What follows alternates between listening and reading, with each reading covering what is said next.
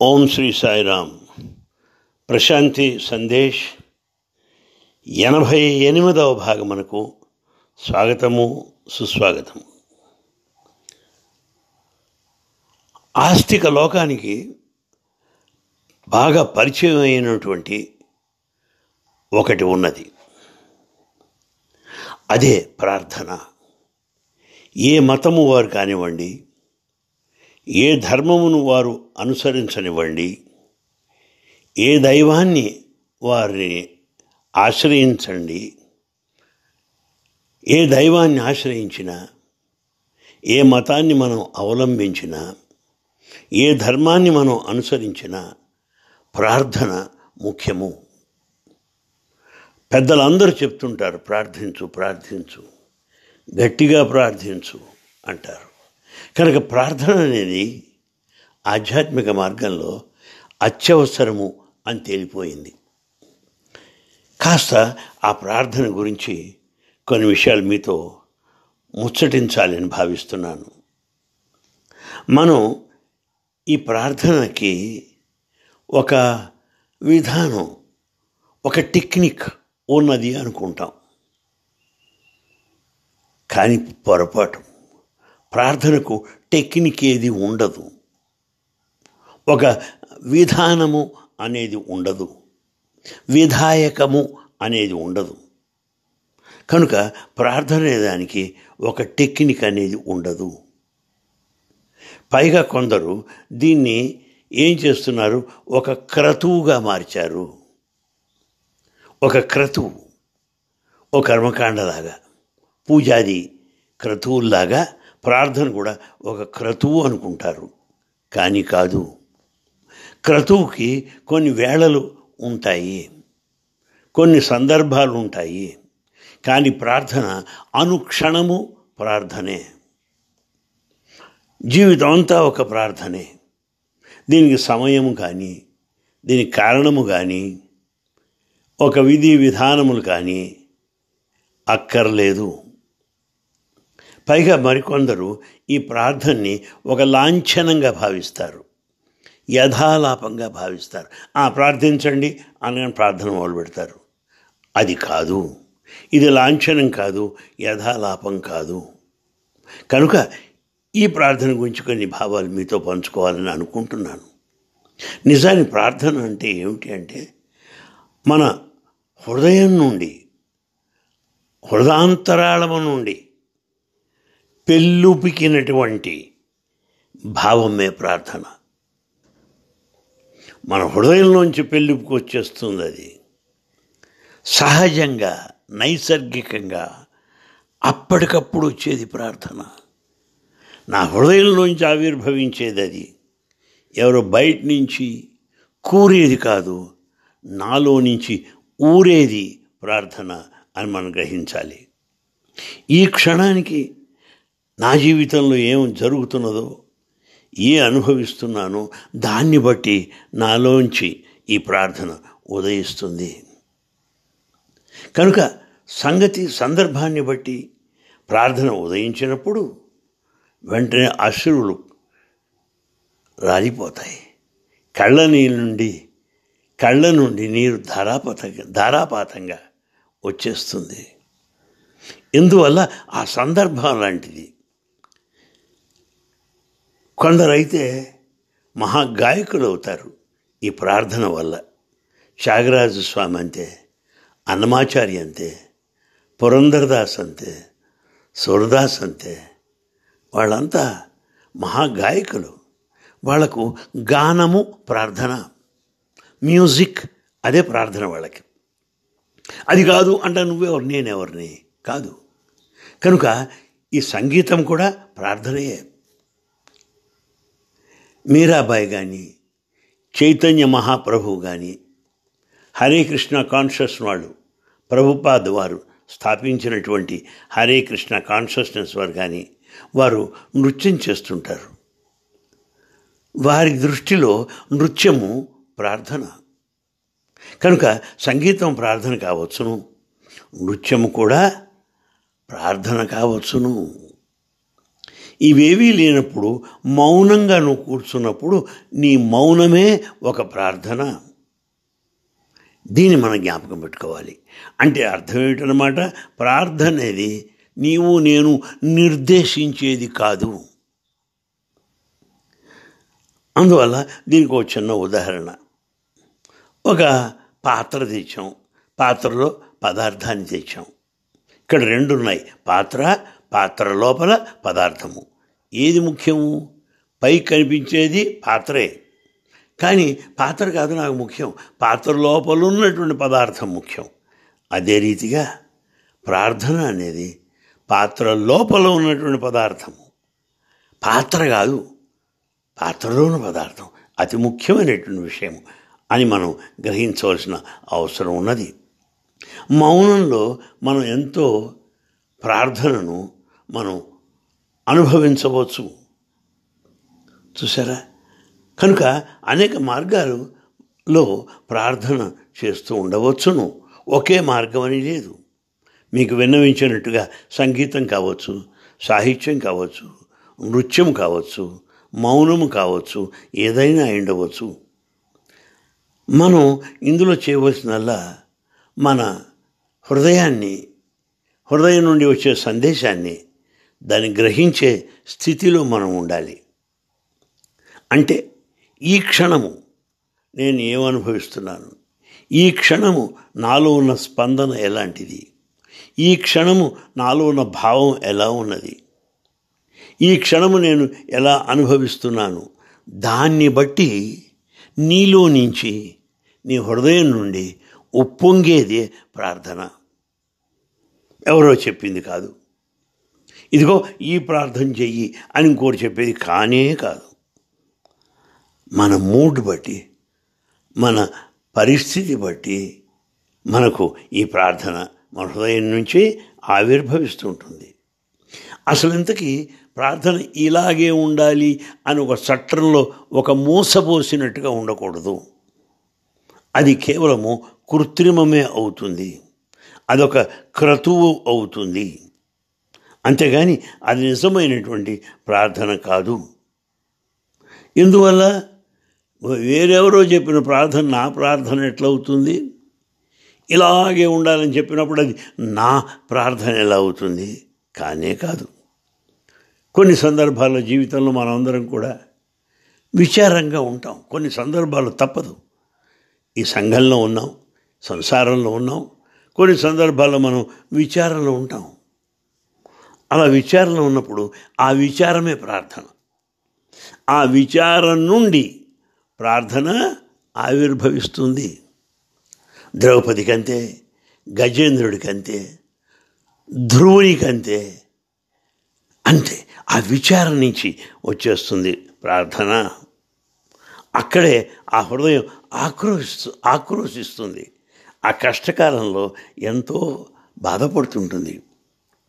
అప్పుడు బయలుదేరుతుంది ప్రార్థన నీ హృదయం నుండి. అదిగో ఆ కన్నీళ్ళు అలాగా కారిపోతూ ఉంటాయి. చూసారా ప్రార్థన యొక్క అంతరార్థం ఎంత ఉందో? ఒక్కొప్పుడు మన దైవం పైనే కోపం వస్తుంది. ఆయన అన్నాడుగా, భక్త రామదాస్ ఏమన్నాడు? ఎవడబ్బా సొమ్మని కూలికి తెచ్చాడు రామచంద్ర, ఎవడబ్బా సొమ్ము అనుకుంటున్నావు ఇది అన్నాడు రామదాస్, భక్త రామదాస్. ఎవడబ్బా సొమ్మని కులుగుతున్నావయా అన్నాడు పాపం. అంటే ఆయన కోపం భగవంతుడి పైన వచ్చింది. తర్వాత చాలా పశ్చాత్తాపడతాడనుకోండి, ఈ దెబ్బలు తాళలేక పాడాను కానీ అన్నాను కానీ ఏం నొచ్చుకోకు రామచంద్ర అని ప్రాధేయపడతాడు రామదాసు. కానీ ఆ క్షణంలో ఆయన కోపం వచ్చింది. ఎవరిపైన?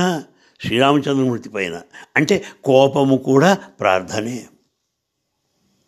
నిజానికి మనం ఈ రావణాసురుడు ఏమండి పాత్ర గురించి చూడండి, ఆలోచించండి. హిరణ్యాక్షుడు, హిరణ్యకశిపుడు, ఈ పాత్రల యొక్క జీవితాలు కాస్త లోతుగా మనం పరిశీలిస్తే వాళ్ళకున్న ఆ కోపతాపం అది కూడా ప్రార్థనే.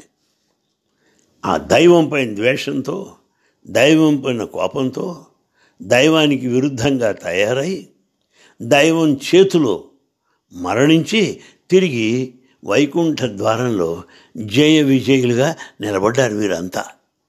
అంటే ఇక్కడ ఏమైంది? కోపం కూడా ఒక ప్రార్థన అయిపోయింది. అసలు నిజానికండి భగవంతుడు నావాడైనప్పుడు, నేను భగవంతుడు స్వామి నేను నీ వాడను, నీవు నావాడివి అనుకున్నప్పుడు ఎవరిపైన కోపడతాం? దేవుడిపైనే కోపడతాం అంతే. ఆయనపైనే అలుగుతాం మనం, మళ్ళీ ఆయన్నే సరిదిద్దుతాడు. ఇక్కడ ఈ చనువు చొరవ ఏర్పడతాయి, కానీ ఇక్కడ ఒక లాంఛనమో ఒక విధి విధానమో ఏమి ఉండవు. దీన్ని గ్రహించండి దయచేసి. కాకపోతే మనలో చిత్తశుద్ధి ఉండాలి. ఏదైతే అంటున్నామో అది లోపల అనుకోవాలి, అనుకున్నదే అనాలి, అనుకున్నదే అన్నదే చెయ్యాలి. ఈ త్రికరణ శుద్ధి ఉన్నప్పుడు ఆ ప్రార్థన అర్థవంతం అవుతుంది, ఫలవంతం అవుతుంది అని మీకు తెలియజేస్తున్నాను. కానీ సమాజంలో కొన్ని రంగాలలో ఇది ఉండదు. పైకి చెప్పేది ఒకటి, లోపల అనుకునేది ఒకటి. కానీ ప్రార్థనలో అలా కుదరదు. దైవం నీలో ఉన్నాడు, వెలుపల కూడా ఉన్నాడు. ఏది దాచిపెడతావు ఆయన దగ్గర నుంచి? అంతేకాదు, ఎంత భక్త సఖా భగవాన్ నీ స్నేహితుడు అంటున్నారు, కృష్ణమురారే భవభయహారే హే గిరిధారి గోపాల్. నీవాడేనయ్యా, చక్కగా మాట్లాడు. నీకు చెందినవాడు స్వామి, స్వామికి చెందినవాడు నీవు, ఆయనతో మాట్లాడు. అందుకే స్వామి అంటారు, దేహము నీటి బుడగ వంటిది, ఆ దేహాన్ని అనుసరించకు. మనసు పిచ్చికోతి, దాన్ని అనుసరించకు. నీ యొక్క అంతరాత్మను అనుసరించు. దాన్నే అంతరాత్మ ప్రబోధము లేక ఇన్నర్ వాయిస్. నీ అంతరార్థం ఏం చెప్తుందో దాని ప్రకారం అనుసరించు, దాని మాట విను. అంతరాత్మ ప్రబోధాన్ని అనుసరించిన వాడు ఎప్పుడు కూడా ధార్మికుడే, ఒక మహాయోగే. జీవితం అంతా ఆనందమయమైపోతున్నా తనకి. అందువల్ల మనం అంతరాత్మతో మాట్లాడటం నేర్చుకోవాలి, అంతరాత్మ ప్రబోధాన్ని వినటం నేర్చుకోవాలి. చూసారా, అప్పుడే అది నిజమైనటువంటి ప్రార్థనగా మారుతుంది. శ్రీరామకృష్ణ పరమహంస కాళికాదేవితో మాట్లాడేవాట, రోజు మాట్లాడేవాడు. ఒక పసిపిల్లవ తల్లితో మాట్లాడినట్టు ఆయన కాళికామాతను తన తల్లిగా భావించి హాయిగా స్వేచ్ఛగా యథేచ్ఛగా మాట్లాడేవాడు ఆయన. అది ఎంత గొప్ప విషయం. కనుక అట్టి నిర్మలంగా ఉండటంలో, నిశ్చలంగా ఉండటంలో ఆ ఆనందమే వేరు, ఆ ఆనందమే వేరు, ఆ సౌందర్యమే వేరు. నిజానికి భక్తుడికి భగవంతుడికి మధ్య వారధిగా నిలిచేది ఈ ప్రార్థనే.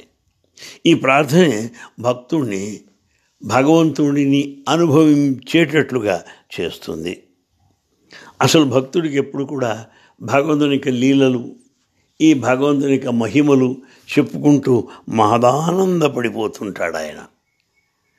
అవును స్వామి, నువ్వు దయాసాగరుడు అయ్యా, నువ్వు కరుణాసాగరుడివి, నువ్వు గిరిధారి స్వామి అని ఆ స్వామి యొక్క లీలలు చెప్పుకుంటూ తాను ఆనందపడిపోతుంటాడు.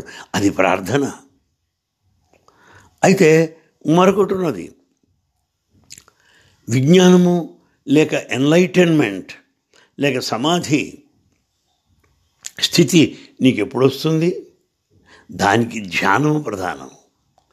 ఇప్పుడు చెప్పుకున్నది మనం భక్తి మార్గం చెప్పుకున్నాం, కానీ ఆ సమాధి స్థితి అనుభవించడానికి ధ్యానమే మార్గము అని తెలుస్తుంది. అయితే ఈ సందర్భంలో మరొక విషయం మనం గమనికలోకి తీసుకోవాలి.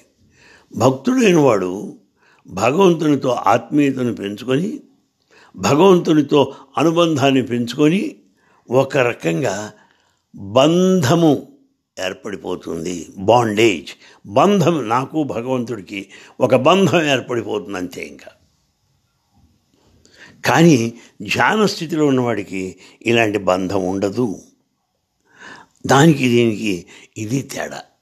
కానీ బంధముతో కూడుకున్న భక్తి కానీ, బంధము లేనటువంటి సమాధి స్థితి, ధ్యానం ద్వారా పొందే స్థాయి కానీ చేర్చే గమ్యం ఒకటే. మార్గములు వేరువై ఉండొచ్చు, కానీ గమ్యము ఒకటే అనే విషయాన్ని మనం తెలుసుకోవాలి. ఇంతకీ కొంతమంది అంటారు, ఏమంటే ఎలా ప్రార్థించాలి, ఎప్పుడు ప్రార్థించాలి? దాని పద్ధతి ఏమిటని అడుగుతుంటారు. మనం ఒకటే చెప్పాలి, అది ఇది అడక్కయ్యా, ప్రార్థించ ముందు నీకే తెలుస్తుందని చెప్పాలి.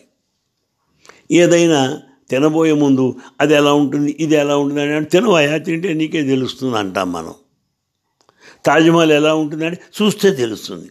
అదే రీతిగా ప్రార్థన గురించి వాకప్ చేయడం, ప్రార్థన గురించి తెలుసుకోవడం కాదు, ప్రార్థించడమే నీవు చేయాలి, అదే మార్గము అన్న విషయం మనం తెలుసుకున్నప్పుడు మనం ఈ ప్రార్థన కోసం ఎవరిని ఆశ్రయించం.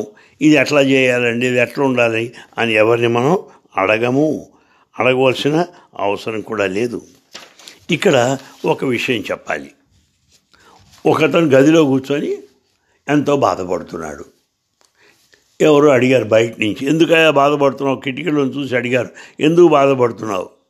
నేను గదిలో బంధింపబడ్డానండి, బయట బోల్ట్ వేశారు, తలుపు వేసేశారు, నేను గదిలోంచి బయటికి రాలేను, అందుకని బాధపడుతున్నాను అన్నాడు. సరే, వాళ్ళు వచ్చి అది ఇది పరీక్షించి ఏవరా పిచ్చివాడా, అసలు గొళ్ళెం వేయలేదయ్యా, తాళం ఎవడ వేయలేదు, నువ్వు ఊరికే ఊహిస్తున్నావు, ఎందుకు అట్లా అంటావు అన్నారు. అదే రీతిగా మన యొక్క ఊహలే ఈ బంధాలు, ఈ తాపత్రయాలు, ఇవన్నీ మన యొక్క ఊహలే. గదికి తాళం వేయకపోయినా వేసినట్టుగా ఆ అమాయకుడు ఎలా అయితే బాధపడుతున్నాడో, మనం కూడా ఊహలు, ఈ భ్రాంతులను తలుచుకుంటూ మనం దుఃఖపడుతున్నాం. నిజానికి ఏమీ లేదు అన్న విషయాన్ని మనం గుర్తించాలి. భగవంతుడి యొక్క చింతనలో, ఆ భగవంతుడి యొక్క లీలలలో, ఆ భగవన్ మహిమలలో, ఆ స్వామి యొక్క నామంలో కాలాన్ని గడిపినప్పుడు అబ్బా, మన జన్మ చరితార్థమవుతుంది. సమాధి ద్వారా ఎలాంటి ప్రయోజనం వస్తుందో సంకీర్తన ద్వారా కూడా అదే ప్రయోజనం నీకు లభిస్తుంది. ఏ మార్గంలో వెళ్ళినా గమ్యం ఒకటే, అది మనం గుర్తించాలి. నిజానికి మరొక విషయం కూడా మీకు చెప్పాలి. ఏమిటది? మనం అనేకమైన అనుభవాలు పొందుతూ ఉంటాం.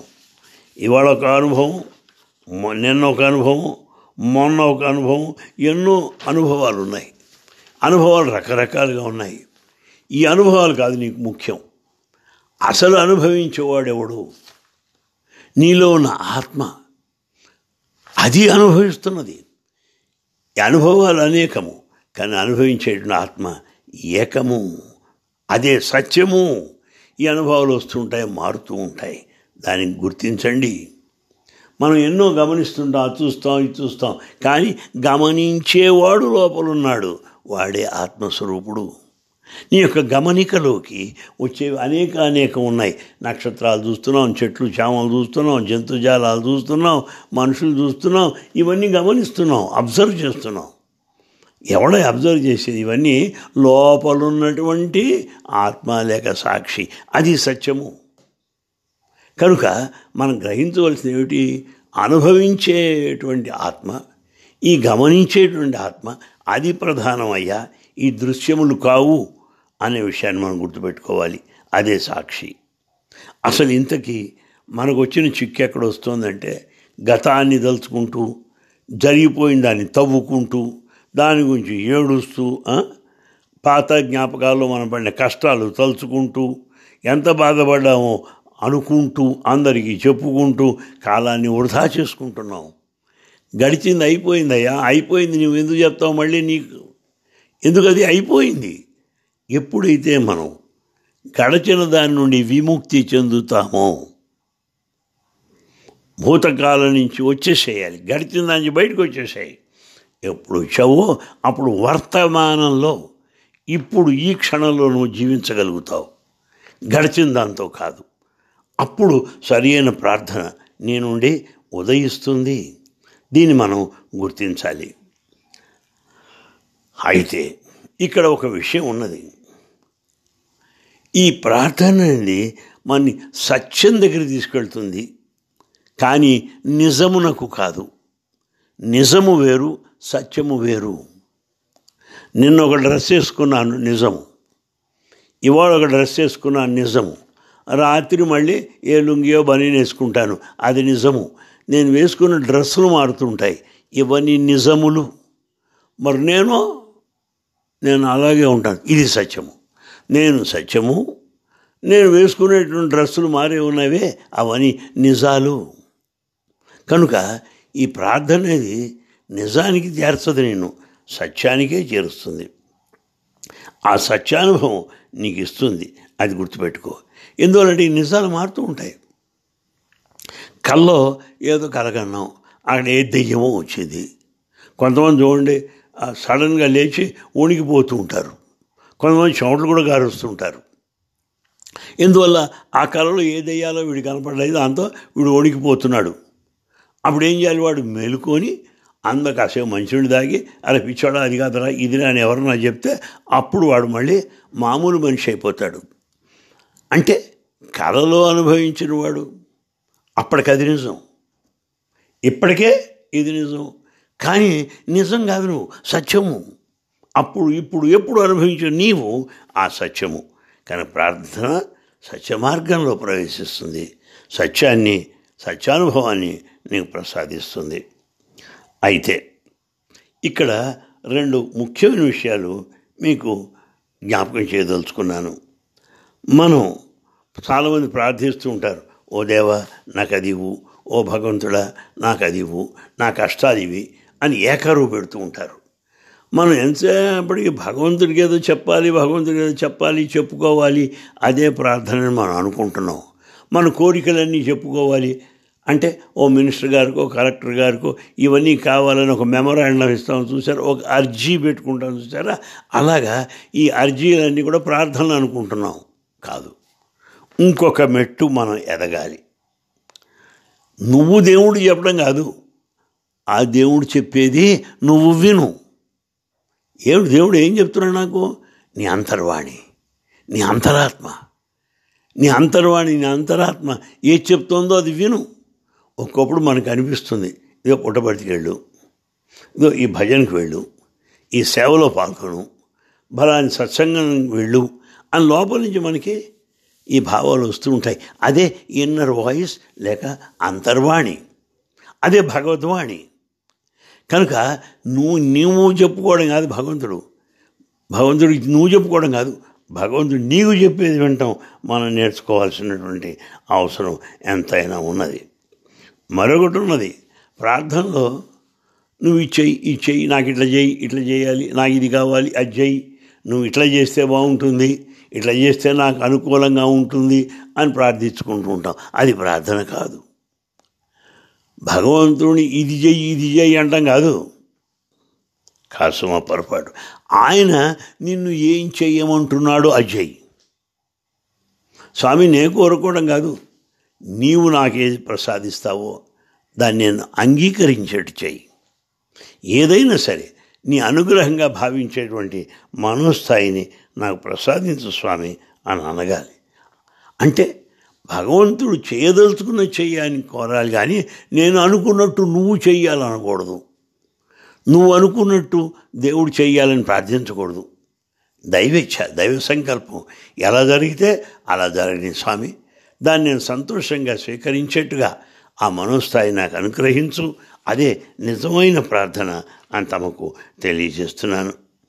కనుక ఈ ప్రార్థన విధి విధానాలలో అనేకమైనటువంటివి మనకు చెప్తూ ఉంటారు జనం, ఇలాగే ప్రార్థన ఉండాలి. ఇదిగో 4-5 వాక్యాలు చెప్తాను, ఈ 5 వాక్యాలు చదువు, అదే ప్రార్థన. పొరపాటు లేదు. తెల్లవారుజామున 4:30కి ఈ ప్రార్థన చేయి, లేదా సంధ్యా సమయంలో ఈ ప్రార్థన చేయి కాదు. ఎందుకంటే ఇతరులు చెప్పేది కాదు. నీ ఆకలి నీకు తెలుస్తుంది, నీ దప్పిక నీకు తెలుస్తుంది, నీ అవసరం నీకు తెలుస్తుంది, నీ మనోస్థాయి నీదే. అందుకు ఇతరులు చెప్పేదేమిటి? కనుక ప్రార్థన అనేది ఒక క్రతువు కాదు, ప్రార్థన అనేది ఒక లాంఛనం కాదు, ప్రార్థన అనేది సమయానికి లేదా ఎవరో చెప్పేటువంటిది కాదు. ప్రార్థన అనేది హృదయం నుంచి ఆవిర్భవించింది, హృదయాంతరాళము నుండి పెళ్ళుపుకేటువంటిది. ఆ సమయమునకు, ఆ క్షణమునకు నీ మనోస్థితి నుండి ఆవిర్భవించేదే ప్రార్థన. అలాంటి ప్రార్థనే నిజమైనటువంటి ప్రార్థన, అదే సరి అయిన ప్రార్థన, అదే భగవంతుడికి నివేదన, అదే భగవద్ ఆరాధన, అదే భగవంతుని గురించిన తపన, ఆవేదన, అది గుర్తించాలి. కానీ ప్రార్థన అంటే ఇదే అనుకోవడం పొరపాటు. మీకు విన్నవించినట్టుగా విచారం కూడా ప్రార్థనే, సంగీతం ప్రార్థనే, నృత్యము ప్రార్థనే, సాహిత్యము ప్రార్థనే, శిల్పము ప్రార్థనే, సమస్తము ప్రార్థనే. అంటే నీ స్థితిలో ఏది ఉన్నదో, నీవు ఏ రకంగా నువ్వు వ్యక్తపరుస్తావో అదే ప్రార్థన. ఆ క్షణంలో కష్టకాలంలో ఉన్నప్పుడు నువ్వు ఇట్లా ప్రార్థించమని నేనేమని చెప్పడానికి? వాడేదో విచారంగా ఉన్నాడు, వాడు ఎట్లా ప్రార్థించాలి నువ్వు చెప్పేదేమిటి? వాడు హాయిగా పడుకుంటాడు. దయా సాగరా కరుణాకర భువనేశ్వర అఖిలేశ్వర గుణగంభీర సాయీశ్వర దయా సాగర కరుణాకర. ఎంతో దుఃఖంలో ఉన్నాడు, అదిగో వాడు తగిన పాట పాడుకుంటాడు, ఆ కీర్తన వాడు పాడుకుంటాడు. వాడు మంచి హుషారుగా ఉన్నాడు, బాగా కాలం కలిసి వచ్చింది, అంతా బాగుంది. వాడేం పాడుకుంటాడు? గోపికమాలహారి ప్యారి మాయ వీరమన విహారి మదన మోహన మురళిధారి కృష్ణ జయ కృష్ణ జయ కృష్ణ జయ కృష్ణ జయ. అదిగో వాడి మూడ్ అది, వీడి మూడ్ ఇది. కానీ ఇద్దరికి ఒకటే చెప్పకూడదు నువ్వు. అదే రీతిగా మన స్థాయి బట్టి, ఆ క్షణంలో మనకి అనుభవాన్ని బట్టి, మన స్థితి బట్టి ప్రార్థన ఉండాలని, దీనికి ఎవరి సహకారము ఎవరి సూచన అక్కర్లేదని, మనం దాని పట్ల చిత్తశుద్ధి కలిగి ఉండాలని, నీకు నీ భగవంతుడికి మధ్య జరిగేటువంటి ఈ సరస సల్లాప సంభాషణ అంతే. ఇది ఇతరులకు తెలియవలసిన పని లేదు. నాకు తెలుసు చాలామంది ఇంటర్వ్యూ పిలుస్తాడు స్వామి. కొద్దిమంది స్వామితో ఆంతరంగికంగా మాట్లాడతారు, వాళ్ళ ఇంట్లో వాళ్ళకి తెలియకూడని విషయాలు కూడా స్వామికి చెప్తారు. వాళ్ళ ఇంట్లో వాళ్ళకి కూడా తెలియవి. ఈమెమో స్వామికి నా బాధ, స్వామి మా ఇంట్లో ఇది అని చెబుతుంది. అంటే స్వామి అంత మనవాడయ్యాడు, నావాడయ్యాడు. గ్రీకు రాణి ఒకసారి వస్తే ఆ భర్తను బయట కూర్చోమంది. స్వామి నేను ఒక్కదాన్ని మీతో మాట్లాడాలని లోపలికి వెళ్ళి స్వామికి చెప్పుకుంది. అంటే భర్త బిడ్డల కంటే స్వామి దగ్గర వాడయ్యాడనమాట, అంత అంతరంగికుడు అయ్యాడనమాట. అందువల్ల ఆ స్వామిని అంత అంతరంగికుడుగా, ఒక మిత్రుడుగా, ఒక తల్లిగా భావించి చెప్పుకోవాలి. ఆయనకి నాకు ఉన్న అనుబంధం అలాంటిది. మధ్యలో నువ్వెవడు చెప్పడానికి ప్రార్థన ఎలా ఉండాలి నువ్వు చెప్పాలా? నాకు తెలియపోతేగా. ఎట్లా ప్రేమించాలో నువ్వు చెప్పాలా? అక్కర్లేదు. అదే రీతిగా ప్రార్థన అనేది సహజంగా రావాలి, హృదయం నుంచి రావాలి. ఏదైనా ప్రార్థన అన్న విషయాన్ని గ్రహించాలి అని తమకు విన్నవిస్తూ సెలవు. మళ్ళీ కలుసుకుందాం. సాయిరాం.